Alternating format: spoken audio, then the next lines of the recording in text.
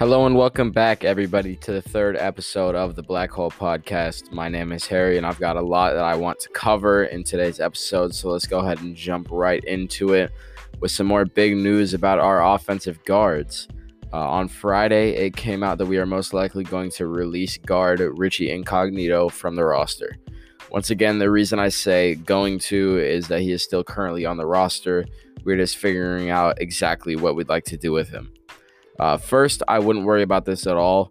Vic Tuffer on Twitter said that we're likely going to bring him back on a cheaper deal because we cannot restructure his contract, seeing as he's most likely only going to be playing for 1 year. He has also come out on multiple occasions to say that he'd like to end his career with the Raiders, and he still means a lot to our offensive line, as shown this year. So I don't think the Raiders are just going to drop him, especially on his current deal. So yeah, I've seen his contract being projected at $3 million for 1 year. There isn't much to cover on this, but our right guard situation is still unsolved, as Gabe Jackson will be gone within the next 9 days before free agency.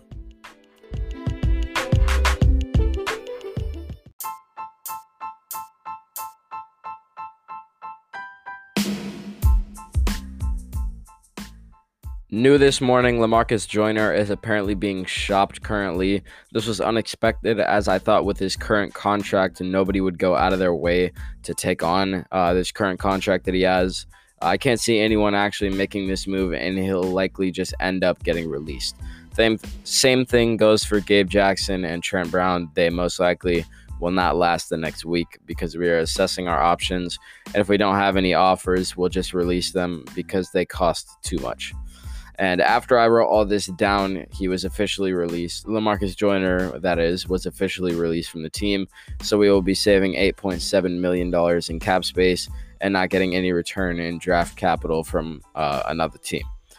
Then another thing that I would like to say about the Lamarcus Joyner situation is that with him gone, we are either going to sign a new nickel cornerback and keep Damon Arnett on the outside.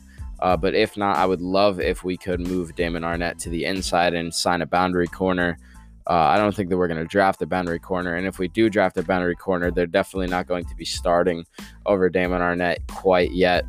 So, yeah, keep your eyes out on that. And then also, as I was writing all of this down, Carl Nassib was said to be likely to be released before March 20th, which is the deadline for us to save anything by cutting him.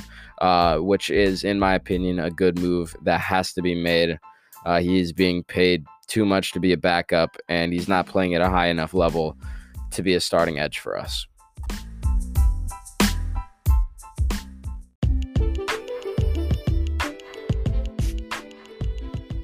Hello and welcome back, everybody, to the third episode of the Black Hole Podcast. My name is Harry, and I've got a lot that I want to cover in today's episode, so let's go ahead and jump right into it with some more big news about our offensive guards.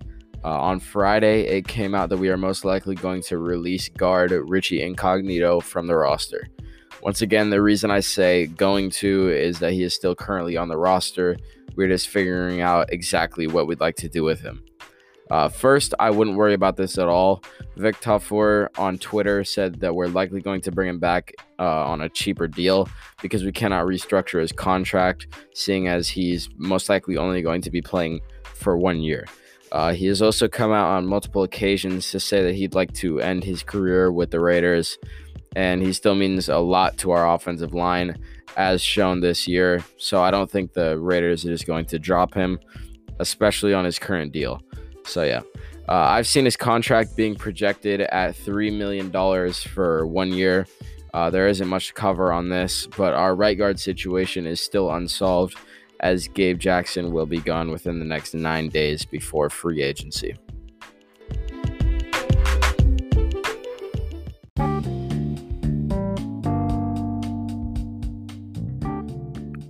Okay, with all that other stuff covered, we're going to jump into some questions. If you want a question answered, go to the TikTok at the Black Hole Podcast and ask a question using the Q&A feature.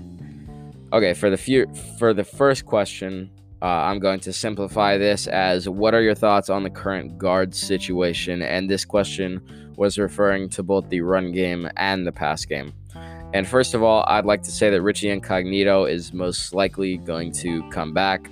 You probably already knew this, as I said it earlier, so we don't have much to worry about the left guard yet. Also, John Simpson and Denzel Good are both massive, which is exactly what John Gruden loves in an offensive lineman. So I know that we'll be fine with either of them at right guard. Denzel Good is also just as good of a pass blocker as Gabe Jackson, so we won't have much worry for pass protection. And I'm sure Jacobs will produce at a super high level next year with our best run blocker coming back in Richie Incognito. So I'm not too worried about the offensive line. I'm just happy that we're getting cap space for the defense, which is obviously our biggest need. Next up is, should the Raiders re-sign or franchise tag Nelson Agholor? I think we should re-sign him, but if he is insistent on leaving, which I don't think he will be, a franchise tag is not worth using on Nelson Agholor. For money reasons, and I just think that we can get a better receiver in free agency than using our franchise tag on him. So yeah. Next question is, do you think Clelin Ferrell is a bust? And the answer to that is hell no. Clelin Ferrell may not show up on the stat sheet, but he gets a lot of pressures and is an amazing run stopper. He's also shown his impact through other players' stats and the team wins. We went 7-4 with Clelin Ferrell, and I can't remember the exact record we had without him, but I think it's 1-4. So he shows his impact through the record, and Max Crosby performed at a much higher level with Ferrell in, because Ferrell attracts more double teams and attracts more attention than the other edges that we had in at the time instead of Clelin Ferrell. I honestly think that he'll be a solid player for the future and is going to be very underrated for a long time. And for the last question for today, if I didn't answer your question, don't worry, I'll likely get to it on Wednesday. What are your thoughts on Damon Arnette? And well, it's obvious that Arnette was not good this season, but he was a rookie playing through injuries the entire season, had no preseason, and had a cast on his arm for the entire season. I also think he'd be a lot better playing a different role in our defense, as I mentioned earlier. And another thing that I would like to mention is that Trevon Diggs and Jeff Gladney were not better than him whatsoever, which were the only other options that we truly had at that pick at the time. So I think that he can grow into a good player, definitely a solid role player, but we have to give him time and not give up on him yet. Okay, thanks again for making it all the way through the podcast. I hope you enjoyed, and hopefully you'll be back on Wednesday for more.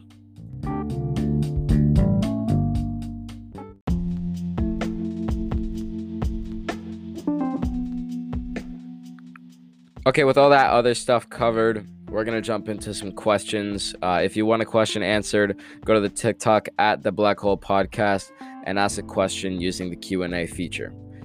Okay, for the first question, I'm going to simplify this as, what are your thoughts on the current guard situation? And this question was referring to both the run game and the pass game. And first of all, I'd like to say that Richie Incognito is most likely going to come back.